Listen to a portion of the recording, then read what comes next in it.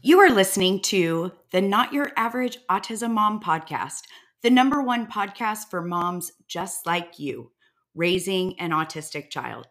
How are moms like us who didn't plan for this unique parenting journey embracing life just as it is right now, instead of staying stuck in wishing, hoping, and dreaming it was different? That is the question. And this podcast, along with our Let's Talk Autism newsletter and our private sisterhood, will give you the answers. My name is Shannon Urquiola, and I have been traveling this journey for over 2 decades. I have been where you are. All right, stay with me and let's get on to this week's episode. Episode 91, Exploring Tic Disorder and Tourette Syndrome. Well, hello there, my friends. How are you today? I hope that you are doing well. I know a lot of you know this, but I am doing amazing because I am preparing and getting ready to head out to Southern California. I'm actually going to San Diego and I am so excited. Jordan was actually born in San Diego and I have not been back in many, many years. And I am going for a week to spend some time with my lifelong friends out there. And if you know me, you likely know that I am a huge college softball fan, and there is a new professional league that started a couple years back. And I've been following many of these players' careers for years and years, and they're actually playing at San Diego State. So that is also on our agenda too while I'm out there. So I'm going to do a meetup with some of our members in Southern California while I'm there. So lots of good things coming up for me in the next couple weeks. And I'm so lucky that Dave is just amazing. And I usually get to take a me trip about once a year while him and Jordan stay home. So I will be headed out there at the beginning of next week. Lots of stuff to get done and ready in advance of that trip. So that is what has been going on with me. And I hope that your summer is off to a great beginning and you also have some fun stuff planned with your family or loved ones. So recently, I've had a few conversations about tics. And that promoted me to just kind of prompted me to do today's episode where I want to talk about tics and Tourette syndrome and how it's often, first of all, misunderstood. And second, the fact that it can coexist with autism as well as other developmental conditions too, like ADHD, OCD, anxiety, sensory processing. In people diagnosed with Tourette syndrome, it's estimated that 86% have been diagnosed with at least one other condition. And there are many different conditions that coexist, right? We know that. I've talked about several on different podcast episodes. But honestly, it's really just a matter of which of the problems from which disorder become the most bothersome and impact our children's lives the most that we generally treat first. So, for those of you that don't know what Tourette syndrome is a condition of the nervous system. It is a neurological disorder that involves sudden and repetitive movements, unwanted sounds, twitches that can't be easily controlled. So this could be like repeated eye blinking or shrugging the shoulders or making odd noises. The point is, I want you to think of it like hiccups. No one wants the hiccups, but we don't have control over the hiccups, right? It's our body doing it without intention from us. The movements or sounds are usually repeated, but they're not rhythmic, meaning they're usually very quick, rapid, and brief. So that is what tics are. And there are actually two types of tics. There are vocal tics and motor tics. So examples of vocal tics would be like throat clearing, right? Coughing, sniffing. You hear that noise? I'll tell you about that noise a little bit later. Sniffing, snorting, they might make animal or bird noises. Or sometimes there's just like short, repetitive phrases like echolalia. Examples of motor tics would be the eye blinking that I was talking about, head jerking, nose twitching, arm or leg twitching, or even shoulder shrugging. Now, Jordan has been through many tics along all of our years along this journey. His vocal tic presented itself as a repeated, super annoying nose clearing noise. That was the noise that I made earlier. Yeah. And it was very distracting. Another tic that we saw with Jordan was a motor tic, and it was an involuntary shrugging of one side of his shoulder up towards his head. So, he would just be sitting there and all of a sudden, I would see uh, that jerking of his shoulder up towards his head. Another thing, I just want to point this out. I've worked with many families whose children, autistic children, sniff things. So I just want you to know that that would be an example of how it isn't necessarily Tourette syndrome or a tic, but that's rather probably likely a symptom of their autism. To actually diagnose Tourette syndrome, the individual must have multiple, two or more motor tics, and at least one or more vocal tic, and both must be present at the same time, although they don't necessarily have to be simultaneous for at least 1 year. And the other thing is they have to have an onset before the age of 18. Now, if you don't know much about Tourette syndrome, when you hear it, you likely think of a person who shouts out profanity, right, without the ability to control it. The clinical name for that is coprolalia, which is involuntary speech of obscene or socially inappropriate words. And believe it or not, this is actually much less common, and it's not a requirement for diagnosis of Tourette's. But thanks to the media, unfortunately, that is the picture that most of us have of Tourette syndrome when we don't know a lot about it. Tourette syndrome, like autism, is more common in males, and it affects between 1 in 10 in 1,000 children. And also, like autism, there is not a single test or a blood test to diagnose it. And doctors and scientists don't actually know the exact cause, although research does show that it might be an inherited genetic condition. There's still tons of research going on in the scientific world about it, but there's not a lot known about it. Symptoms of Tourette syndrome generally are seen beginning usually between the ages of 5 and 7 up to 10 years old.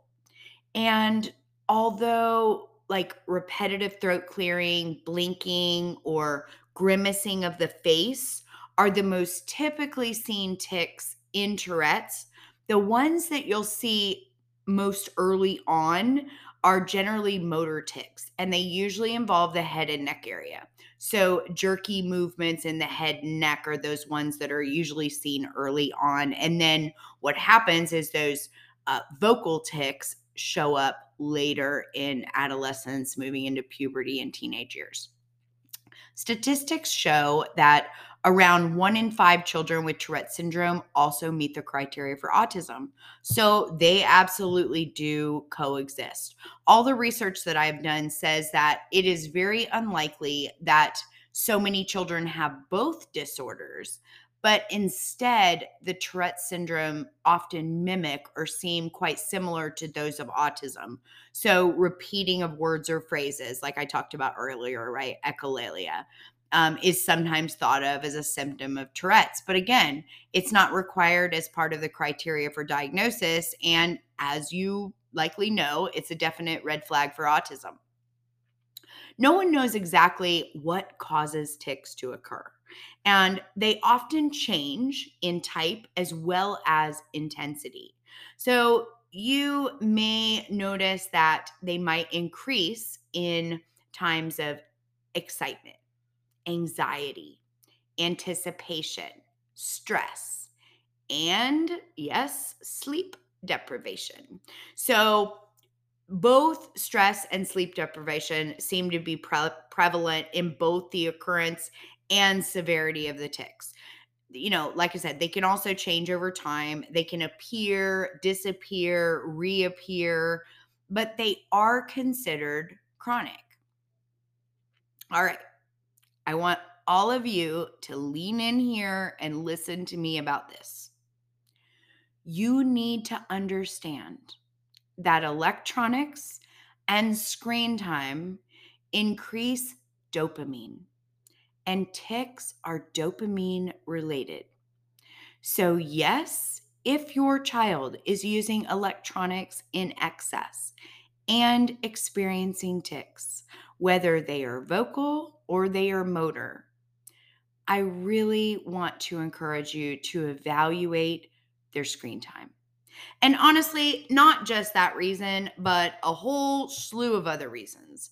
And if you want to know more about our children and their responses to electronics, and you haven't listened to our episodes on electronic use, I definitely want to invite you to go back and listen to both episode 7 and episode 72. That's episode 7 and episode 72. Both of those episodes are specifically focused on electronics, and they are two of our most downloaded episodes out of all of them. They are very good, and you likely really need to hear them. So go take a listen. Because there is such a lack of understanding about the inability for individuals who suffer with tics to control them, it can often lead to bullying from their peers. So it's really important that if your child has tics, even if they are not diagnosed with Tourette syndrome, because listen, Jordan never got diagnosed with Tourette syndrome, but he had, like I said, we had a variety of tics throughout our years. Um, if they have tics, whether they're diagnosed or not, be sure that you are educating those people that are close to you, your family, their teachers, their school teams. They need to understand that these behaviors are not in their control. I can't tell you the communication that I had about Jordan's vocal nose tick. And I would say, I get it. I know it's annoying. Trust me, we live with it. Telling someone to stop is not an effective strategy, and it will not stop the behavior. Again, think back to the hiccups, right? Personally, I can't stand having hiccups, and I wish someone telling me to stop would work. So I can only imagine that someone experiencing tics would love if that actually worked, right? If your child's tics are negatively impacting their education in their educational setting, definitely request a meeting to discuss the possibilities of either a 504 plan or an IEP to give them necessary accommodations or services to help them in that setting. This is 100% an option for them as long as their tics are impeding their education. When you figure out what situations help lessen or which situations increase their tics, making accommodations in those areas can definitely help. Most often tics are not severe enough to seek treatment. But while there is no effective medication for every case of tics or one that will, cure tics, there are medications and therapies that can help if their tics are more severe and they're interfering with their daily life. The goal of medications or therapies are to reduce the tics so they're not interfering in their day to day. And also, because I have been asked this question directly, I'm going to go ahead and let you know. There is no evidence that a stimulant medication, which I know many of our children take, causes tics or cause their tics to increase. And studies have shown that stopping or adjusting stimulant medication will not result in the tics going away.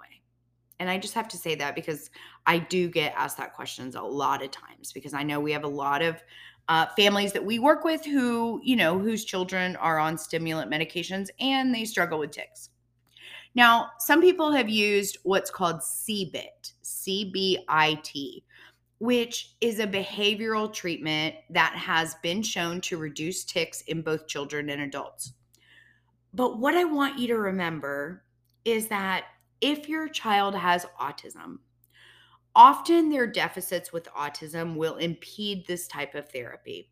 And the reason is because it is based around them being more aware of their tics, which I will just tell you from personal experience, Jordan's tics never bothered him. They never bothered him. They only bothered everyone else around him. So CBIT therapy would not have been effective for him. It's kind of like Jordan has a really significant stutter. And I took him to an amazing, one of the best speech therapists in the country in Central Florida. And he said, Shannon, he said, I'm just going to tell you, if it wasn't for Jordan's autism, I could absolutely help him with his stuttering.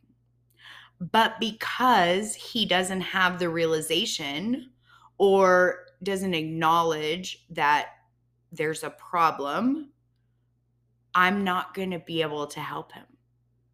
So it's the same thing with CBIT therapy. Another challenge with this therapy is finding a CBIT therapist near you who is trained, because they are the only provider who should attempt this type of therapy or treatment. Now, as far as medications, the problem is that there are no medications that can cure tics.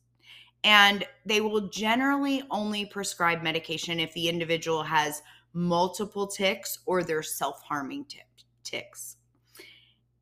Right now, there are currently only 3 drugs that have FDA approval to treat tics. So for that reason, some physicians may choose to utilize alternative medication treatment to begin with.